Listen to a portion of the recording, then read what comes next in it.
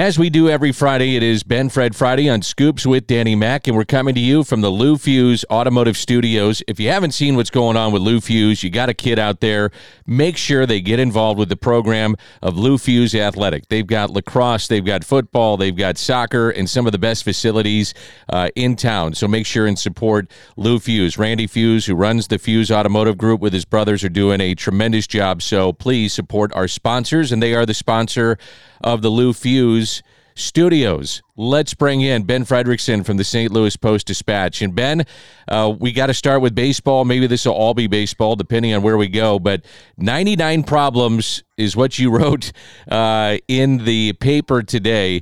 And I don't know if there's 99. There might be 30. There might be 130. I don't know. But there's a lot of problems right now with the Cardinals. And I don't think anybody saw this coming. Man, Dan, no kidding.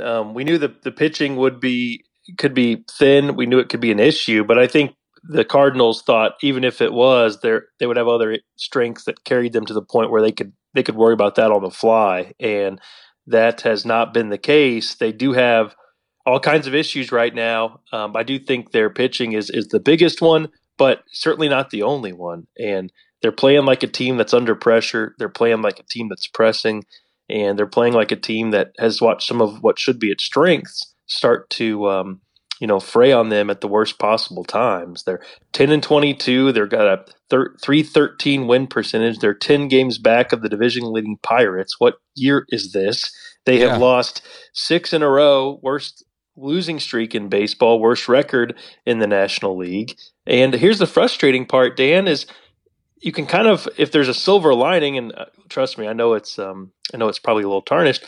The other teams in the division are finally cooling off. There's not a team in the division other than the Reds, and they stink, that have won more than 5 of their last 10 games. And the Cardinals, unfortunately, haven't been able to take advantage because they're 1-9 in their last 10, while some of the other teams in front of them are actually giving them a chance to climb ahead. It's interesting, too. They are 5-11 at home. And the starter's ERA is the 4th worst since 1906 through 16 home games. It's close to, I think, 6.5, something like that. I got to do the numbers here this morning, but going into the game yesterday, it was 5-9-1. Starting pitching at home just hasn't gotten it done, and I think it begins, not to use a cliche, but it starts with the starters. Absolutely, and you can't really get any forward traction until you're able to kind of pass the baton in that rotation. It had gotten a little bit better, and then all of a sudden you have a game like yesterday for Jack Flaherty who, can't get to 3 innings, and that, requires them to use a ton of relievers. They're down 10 runs after he allows a career-high 10, and that game it's not over at that point, but it sure feels like it's close, and that happens too often for this rotation where someone just kind of drops out. So I thought Jack was interesting after the game yesterday. He was frustrated, clearly. He was, emotional. He wants to be good so bad. He gets so upset when things get derailed on him. And he said it. He said, if I was average, they find a way to win that game. And he's right. But he also said something that I think is interesting. And I don't know if it got maybe the attention that it should have. He was frustrated by the 2-strike hits. I think he allowed 7 hits in 10 2-strike opportunities. And he was saying, hey, I've got to be better there. It wasn't like I was falling behind. I was making pitches that were too easy to hit with 2 strikes, too many balls hit hard. He said, and I quote, our whole staff are throwing pitches that don't make sense, not executing poor pitch selection, a whole bunch of things. You can wrap it all up into one that kind of went into today. So that raises eyebrows perhaps about what's going on in the planning and the of course the execution. A new catcher in Wilson Contreras, who is now hitting after a slow start offensively, but the Cardinals have lost 9 consecutive games in which he's started behind the plate, Dan. And you've got, of course, the new pitching coach at Dusty Blake. And I do think there could be just some, beyond just the execution, there could be some struggles here to get everybody on the same page when it comes to how to attack and also how to execute. It sounded like maybe Flaherty was showing some signs of frustration there. I said, hey, a comment like that makes you wonder if you're referencing the other new voices in this group. And Jack kind of pushed back against that and said it's all about him and the other pitchers executing. But you got to remember, this is a new catcher. It's a new pitching coach, and clearly there's been some turbulence here. Yeah, I mean, I was looking at the numbers. St. Louis pitchers' hard hit percentage, which is 95 miles an hour or better with 2 strikes, is 43%. The league average is 35%. Yeah. So that'll tell you something's going on with 2 strikes, and this has been a trend not just now, but I went back and looked at what was happening in San Francisco on the road trip. They could not put hitters away with 2 strikes, and that happened again in the series with the Los Angeles Angels. I mean, you look at Ward's 3-run home run in Game 1, 2 strikes. Lamb game-tying home run Game 2, 2 strikes. There's an issue there, and like I said before, I don't know if it's Yadi. I don't know if it's a new pitching coach. I don't know if it's execution with guys trying to be perfect because there's pressure to win games. And maybe it's a combination of all that, but they've got to get that figured out in a hurry. Yeah, and I think that there's a lot of pressure on not walking guys, and there should be, but that doesn't mean that you pipe balls down the middle. A lot of stuff mid, a lot of stuff up in the zone. It seems like, and the Cardinals seem to have their most success when they're down and in the corners. So I think if you look at some of the stuff, there's a lot of, I think, really people bashing Contreras as being the reason. I'm not ready to go there yet. Now there could be some things that just you have to kind of gel on the fly with a new catcher and calling games of what guys need to have. That would have been with any new catcher. I'm not ready to just completely trash Contreras as the reason here, because how many times do we see it where he sets up a location and the pitcher misses it? That's happening often. You've seen times when Steven Matz is allowed a home run and then come out of the game and later said, yeah, I shook off Contreras on the pitch that I should have thrown, and then gave up a home run. So I think blaming the new catcher is maybe too easy of an out. Contreras has had some issues catching some balls that should be caught. He's had some issues blocking, but he's not as bad as people seem to think. He's not Yadi in his prime, but no one was going to be. No. His pitch framing has looked league average. His blocking hasn't been off the charts bad. There's been some memorable examples of times where you wish he would have gotten in front of one, but that's what happens when your team is losing. Every single little mistake gets amplified, and there's that constant pressure. I think we're seeing it in this team's defense across the board too. We've seen some uncharacteristic play defensively, some balls bounce around the outfield that usually don't, some balls bounce off Tommy Edman that usually don't. And I don't know, Dan, if that gets traced back to the fact that everyone's trying to be perfect, but there clearly is some sort of pressure building on this group, and it's not motivating them to perform. I think in some ways it's kind of unraveling them at times, and they're a very tense group right now, and I don't know what needs to happen to undo that. Is it just a win? They can win from time to time, but they haven't won back-to-back games in 20 tries. They haven't won 3 consecutive games all season. I'm to the point where, and this is not analytic minded, I'm to the point where maybe they just need to get in a fight with somebody and just blow off some steam, or they have to have some sort of pressure release, because I think they're all just bound up right now. Well, one of the things you can do is shake up the current roster that you have. So right. I do wonder if Steven Matz will make the start on Sunday. It's tough to put a guy making that kind of money in your bullpen. Sometimes out of necessity, you have to do that. Matthew Liberatore has pitched well in the minor leagues, and he was the pitcher of the month in the minor leagues. So I do wonder if Matt's, if you do something Sunday, now you have Waino coming back Saturday, but if you do something Sunday or you give him one more crack at it, and if it doesn't improve, then you've got to make a change probably there. Yeah, I think Libby's ready for a shot. He's got 2.14 ERA in Memphis through 6 starts. He's been doing what they asked him to do, and right now you can't ignore a guy who's had some major league experience who's suggesting that maybe he's ready now. You can't ignore that with the way this rotation is trending. Steven Matz, it's been the same thing since he got here. It's the same thing that really made him a question mark and a puzzling pitcher with the Mets. It's that one bad inning thing where he can pitch great, and then when something goes wrong, it just avalanches on him. I think you have to really think about putting him in the bullpen. I know it's uncomfortable, but this team has to make some uncomfortable choices right now, and he might not be the only one who gets bumped from that rotation. I'm curious to see what Wainwright does Saturday. And Matz and Liberatore can be a separate conversation, but you nailed it on the numbers. How bad have they been at home? And what does Wainwright almost always find a way to do if he's healthy? Pitch well at home. So, I'm not going to write Adam Wainwright off. I understand that the rehab starts were not amazing in terms of the velocity and sometimes the results, but I want to see what that guy can do, and I also want to see. The record is the record. This team tends to play better when Adam Wainwright pitches. You can say that's fluke. You can say that's what he means to them. You can settle somewhere in the middle. But if his return and his fight against Father Time cannot motivate this team and cannot provide some lift, then I don't know what can. That is something to me where you look to see how they play with Adam Wainwright on the mound, just as much as you look to see how he pitches. And then the other thing that's coming up, it's going to be an absolutely, if they can't fire up for this, then I don't know what to tell you, is that trip to Wrigley Field.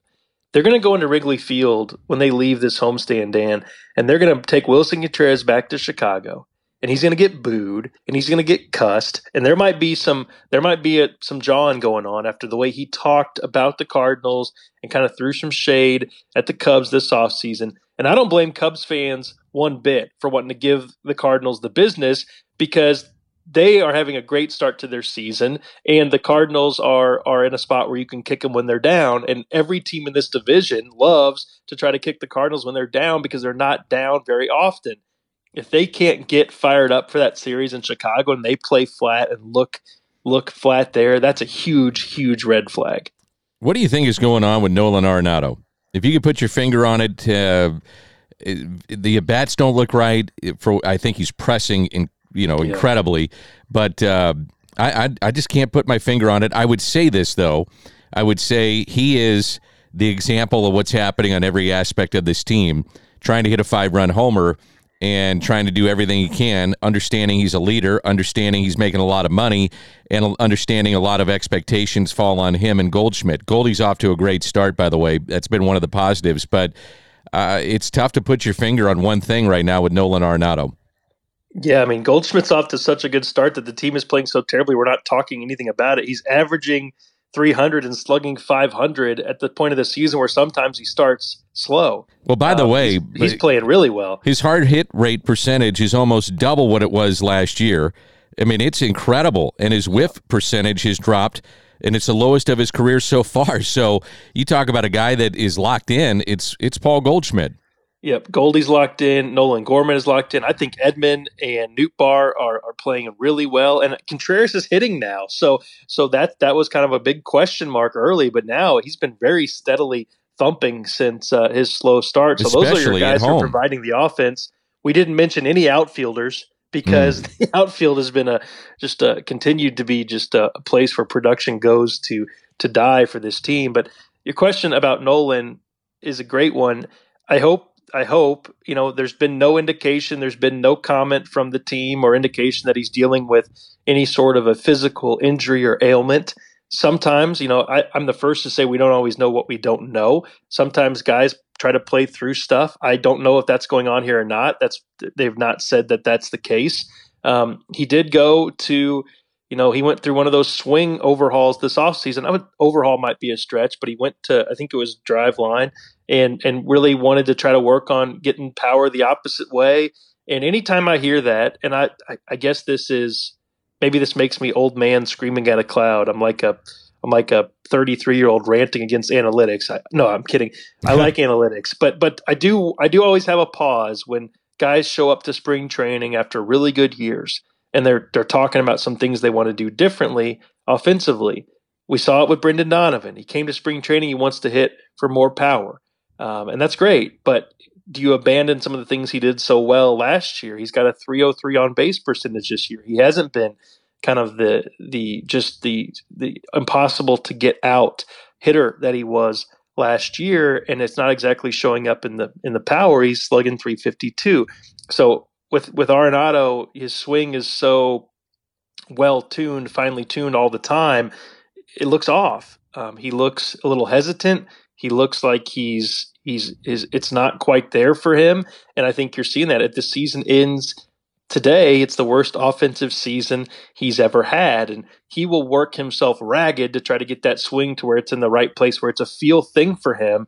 And you can tell by the cuts he's taken, he doesn't have it. So his timing is just a tick off. And he could go and hit, multiple home runs tonight and take off on a tear. Like, that wouldn't surprise me. But the fact that it's now, 30 plus games in and he hasn't found it, I think that's concerning. And I think offensively, it's the number one reason this team hasn't been producing more. I mean, if you go by adjusted OPS with 100 being league average, he's at 69. I mean, he's more than 30% points below the league average for a guy who should be, well on the positive side of 100. Nolan Gorman, you brought up him, and he has been solid, but I'll tell you this, and this is for fans that are listening and maybe wondering why he's having this success. I mean, he's crushing fastballs as opposed to what he did last year. It's a 635 slug, which is great. I mean, compared to last year, 348. But against sliders, it's 091. So when you're watching what's happening with Nolan Gorman, I would assume he's going to start seeing a lot of off speed. He's going to start seeing sliders, and it'll be up to him to make that adjustment. But, give him credit. So far, so good. I love it that he went into the offseason with a plan of, like, they beat me on fastballs last year, especially ones high and up in the zone. So I'm either going to not swing at those, or I'm going to make sure that I can find a way to change my swing a little bit to hit them if they're up there and I want to swing at strikes. So it's been two edges. It's been giving up on stuff that he can't punish and really kind of trying to focus his swing on being able to get to those. So that's baseball, right, though, Dan? They find your hole, you adjust it, you close it, and then they go and look for another one. And that's going to be what keeps Nolan Gorman in the game for a long time, or any of these guys. You have to adjust and then kind of recalibrate once they adjust to you, and you go back and forth and back and forth. But the fact that he has closed that hole at the top of the zone and really found a way to punish fastballs it's impressive to me. It also, I think, shows you the track record that he's had. You talk with Brian Walton, and I'm sure he's mentioned this before. The track record for Nolan Gorman at every level was he would get to the new level and he would struggle for a little bit. And then he would get his feet underneath him and he would just take off. And that was one thing the Cardinals hoped that he would do this year. And it's one thing that has absolutely happened. It's something that's gone as well for this team as they could have hoped. He's got a team high 7 home runs. And the league has to adjust to him because he's killing them. So how can he respond to it when it happens? It's going to be interesting. I'm to the point where I want to see Nolan Gorman play every day, whether he's at DH or second, doesn't matter. I want to see him in the lineup every day. I don't necessarily want to see him as a platoon guy. When he's hitting like this, I think you get him at bats against everybody. I know everybody lost their minds the other day when he was pinch hit for by Taylor Motter. That's because his back was tight on him. So we'll have to monitor that this weekend to see if he's going to miss some time with that or if it was just a one-game blip. I would assume from Ollie's perspective, the front office perspective, that Tyler O'Neill is as frustrating as it gets with what they expected this year. He's pulled from that game against the Braves. There's been 23 games since then. He's hitting roughly about 215, but no power. That's kind of a enigma for me with Tyler O'Neill. I expected more out of him, and again, you could get more out of him in the final 5 months of the season, which is a long time, but right now it just hasn't lived up to the expectations of the team, and they were really counting on him. And they've changed their outfield plans in some ways in order to try to get the best out of him. And this is my opinion, but one of the reasons I think this outfield is so messed up is because how the Cardinals tried to build their whole thing around Tyler O'Neill this offseason. The Cardinals came into spring training talking about Tyler O'Neill's a center fielder. He needs a chance to prove it. None of us saw the argument for that. They had Dylan Carlson. They had Lars Nootbaar. Well, let me say this, though. Hold on. I think the reason that you did that with O'Neill was to say, look, last year was a year in which, you know what, you should have been better. Maybe there were times, remember, they questioned his effort at times even last year. And by giving him center field, they said, hey, this is yours. We're going to get the most out of it because you're going to get the most out of it. This is a big year for you. We'll put you in center. You're a 2-time Gold Glover, and go for it. So that's where I think the motivation was to put O'Neill in center, to get him motivated to go for it. And if that was the case, it didn't work. Yeah. because here he is, and it's 30 games in, and he's got 34 strikeouts and 2 home runs. He's been questioned about his effort running the bases. They send Jordan Walker out because, all of a sudden the outfielders need more comfort. They need to know their roles better. Okay, Jordan Walker's numbers are starting to look better when he was in St. Louis than Tyler O'Neill's are now. I wonder if you could go back in the way back machine and gone to spring training and said the competition for center field is Lars Nootbaar and Dylan Carlson, and everyone else is competing for the corners and DH. Would that have changed some of the outfield production that we're seeing now? Easy to wonder about, impossible to answer. But of all of the guys they bet on again this season, all of the double down guys that they put eggs in that basket, few were bigger than Tyler. And he's simply not producing. And I'm sorry, but I will not give any credence to the argument that this is because Oli Marmol called him out, a month ago. I agree. If that has led to this, then I'm sorry, but you got to be tougher. You got to be better. I agree. He's been healthy, but he's not producing, and the strikeouts are too high, and the power is not there. And the defense is good, and the speed is good. But he's got to be a guy who hits power for as much as he strikes out, and it's not happening. And at some point, the Cardinals are going to have to say they got a great season out of Tyler O'Neill. How many seasons are they willing to commit to hoping they can get more? I got a question for you. Would you go with a set outfield for, let's say, over a week and a half, and say, okay, and I know they've kind of done this, but say, here's 10 games. Here's the 3 that we're going to go with. Sorry about the 4th outfielder. You may come in and pinch hit, pinch run, go in for defense. I don't care. But these are the 3 that we're going to set out there. They're going to play the same position, and you're going to be in the same position in the lineup. Well, I think that's what they can. That's all they can try to do, because their other attempt of, hey, we're going to let everybody compete for every at bat, it's not worked. I would have preferred to leave Jordan Walker up and say, we called this the year of competition, figure it out. Yeah. And I do think it sends mixed messages when you call it the year of competition, and the guys who go down to spring and work their tails off and secure spots are Jordan Walker and Zach Thompson. And right now this team has sent Jordan Walker to Memphis. He was struggling. Like, I'm not glossing over the numbers. He had things he needed to work on, but every outfielder has things in this group that they need to work on. But he was the odd man out after winning a job at spring, and he's sent out. That sends a little bit of a message. The other guy, Zach Thompson, pitches well at spring, secures a spot in the bullpen, is a reliable piece of this bullpen, and all of a sudden he's sent out to be built back up as a starter. So it can't really be the season of competition if you're taking guys who did well in those competitions and making them the first guys to go. So I have no problem with continuing to just let the outfield churn happen, but I'm also maybe to the point where, I'm not truly convinced that they have their answers there right now. And so whether you give those guys a lot of run or whether you give them, show up to the lineup and figure out if you're in or not, I don't know that it makes a huge difference, but I understand the thought behind, well, the other way didn't work, so try back this way. But if that doesn't work either, well, then you've got your answer, and there's really nothing left to say. No one is good enough of securing an everyday role, and that maybe could be the case until Walker is ready. I think Nootbaar is in that. I think Nootbaar can do that. I think he is doing that. He was delayed because of the injury, but you look at what he's starting to do offensively, and he's proving he's a key part of this team. Carlson, I like what he's bringing defensively in center, and I think you may just have to live with that, but if O'Neill's not producing and he's playing corner, then they've got to get more production from that spot. Well, you look at Carlson, and it was a really slow start offensively, but he has improved, and that's one of the things that will keep you in a lineup if you're doing something that is going to keep you in a lineup, which is hitting. His first 15 games, he was hitting 205, and his last 8 games, he's hitting above 300. That'll keep you in the lineup, and we know defensively, big arm, and can cover ground and center. Not the fastest of guys, but plenty speed, and gets pretty good jumps. So I think that's one of the guys that you say, at least for right now, let's ride out what he's doing and keep him out there. Yeah, I think that's fair, and I think we really should have been Carlson or Nootbaar in center from the jump.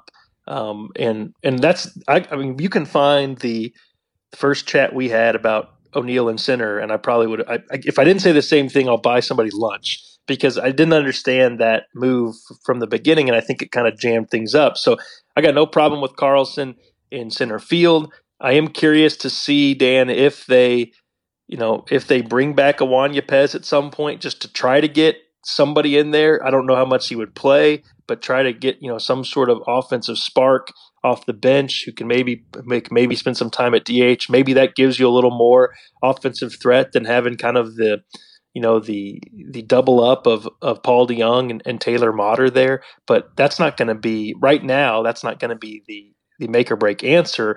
These guys are getting the commitment of playing time, and it's a matter of them producing or not. So some signs to see there of progress for Carlson, but right now I think the focus has to be once again back on Tyler O'Neill. I'm not one of those guys that says, well, you got to roll out the set lineup every day, and players are, they are creatures of habit, but this is the big leagues. You should be able to adjust. And I hear from players from fans all the time saying, hey, I wish the same players were in the lineup every day and didn't move out a particular spot.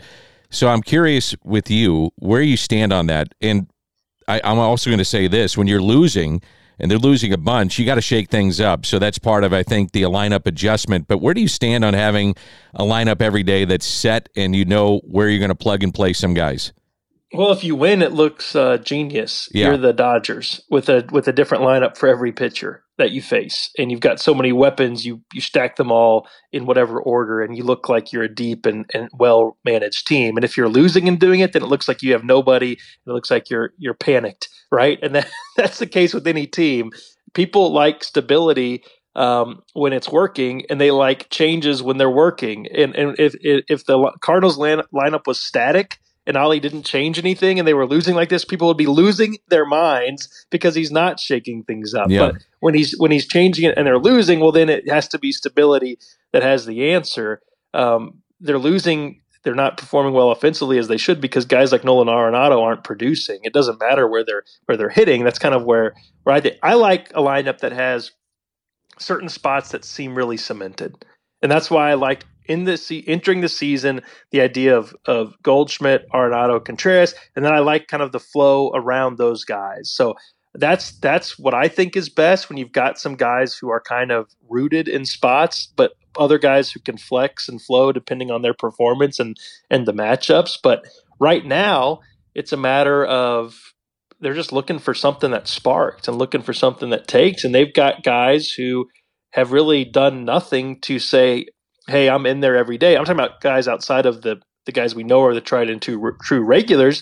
So they're going to go based off of what the profile of the pitcher is and who's had the best play as of late. And they're going to factor in the defense, and they're going to also get other guys opportunities because they're looking for some sort of spark. So I think it's had more fluidity than they probably hoped at times.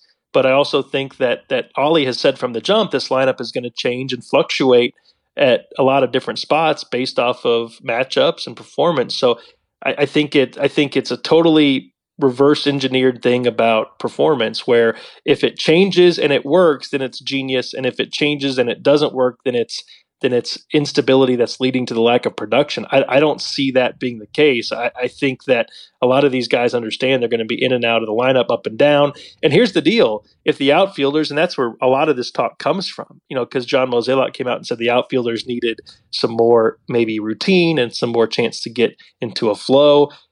They're not producing now that they've had that either, some of them. So really, it may not be how they're used in and out of the lineup. It may just be how they are as players. What would you do as we wrap it up? What would you do if this continues this weekend, or even just generally speaking, that you're not winning series? What's the next step? Because I know fans are curious about what could happen to try to turn this thing around. What would you do? Well, I would have some sort of I think they need to have some sort of a huddle about pitch calling and game management and some of that stuff, because it seems that there's some issues that are being voiced there. That has to happen regardless. Get Wainwright back. Hope that he can, have one last ride. I'd get Liberatore up for a chance to see what he could do based off what he's doing in Memphis. And then I would, if it continues to circle like this, I would make a point to go out and find the guys at Memphis who are playing well and say, hey, we're going to give you a shot to see if you can help at the major league level. I wouldn't mind seeing Luken Baker get some at-bats here at the majors if this team continues to drag. Why not? Where are you going to put him, though? Where are you going to put him? I mean, he's blocked at first, and DH is, Gorman at this point. Well, I mean, you can't tell me that they can't find a place for Luke and Baker to get in at bat if they got Taylor Motter on the team and he's never playing. No, okay, I mean, that's fair. Maybe you make that last spot on the roster a revolving tryout. I'm not saying that's going to be what launches these guys. Look, if Nolan Arenado is going to have his career worst year offensively, and their rotation is going to be, toward the bottom of the National League in quality starts and ERA, they're probably not going to be a very good team. Right. And one guy in Memphis right now is not going to change that. But I would want the guys who are going to be a part of the future playing if they feel like this season's getting away from them. And I would think hard about, maybe getting, and this would be down the line, but maybe getting a guy like Mason Wynn up here to see what the major league looks like. I mean, that would be a turning of the page probably on this season, and it's premature. But if it keeps going, then if you're not going to make some sort of big shakeup, like a trade to maybe try to alter the chemistry of the room a little bit, then you at least have to see if you can maybe get something good experience-wise for some of these other guys, or find out if you've maybe got someone who's been waiting to be called upon but hasn't gotten that opportunity. So people won't like that answer because it would seem like raising a white flag. But as of right now, if you can go out and swing a big trade, like who else is making that deal? It's early May. So I think it's going to have to come from within, and it's going to have to come from these guys, but preferably immediately. If I were a player on this team or something, I might try to find something to do that either eases the tension in the room or finds a release point for it, because right now it's a combination between flat and incredibly tense, and that's a really tough way to win. Well, reminder, we're brought to you by Triad Bank. If you need your banking needs, go see Jim Regna. He'll have a cup of coffee with you and tell you what you need to do. Lordo's Diamonds, your family jeweler for life, located in the heart of Ladue, right around the corner of the Ascension Charity Classic. Get your tickets, ascensioncharityclassic.com. All right, Ben, we do this every Friday. I think we broke down the Cardinals pretty well, and if fans are listening, everything's going to happen right because of what you just said. Oh, wait, I want to add one more. I wouldn't hate the idea of like Yadier Molina coming back and just hanging out for a while. I mean, like, can he just come visit? Like, can all the people who were roasting Yadi for his basketball excursion last year, are they the same people who are saying that Yadi being gone is the one thing that this team is totally missing? I'm just curious about how that has flipped, but it wouldn't be the worst thing in the world if Yadi just kind of came and observed maybe for like 2 or 3 or 4 days, or perhaps a road trip. I know he's got a lot on his plate, but it wouldn't be the worst thing in the world. I'm just saying. Second half, Albert wouldn't be the worst thing either. No kidding. Stupid Angels and their personal services contract. Although maybe he could have been. Well, I wasn't here for. I don't know. Albert was huge in this terms of some of the things behind closed doors. This is how we do things. This is not how we do things.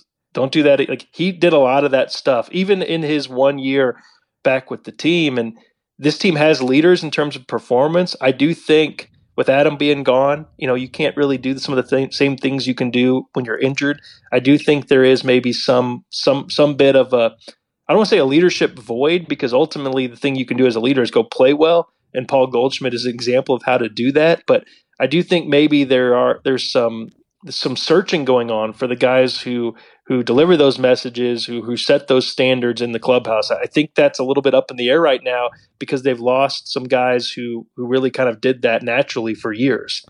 Buddy, thanks for doing this, and we'll catch you up next Friday, and enjoy your weekend. Sounds good, man. See ya.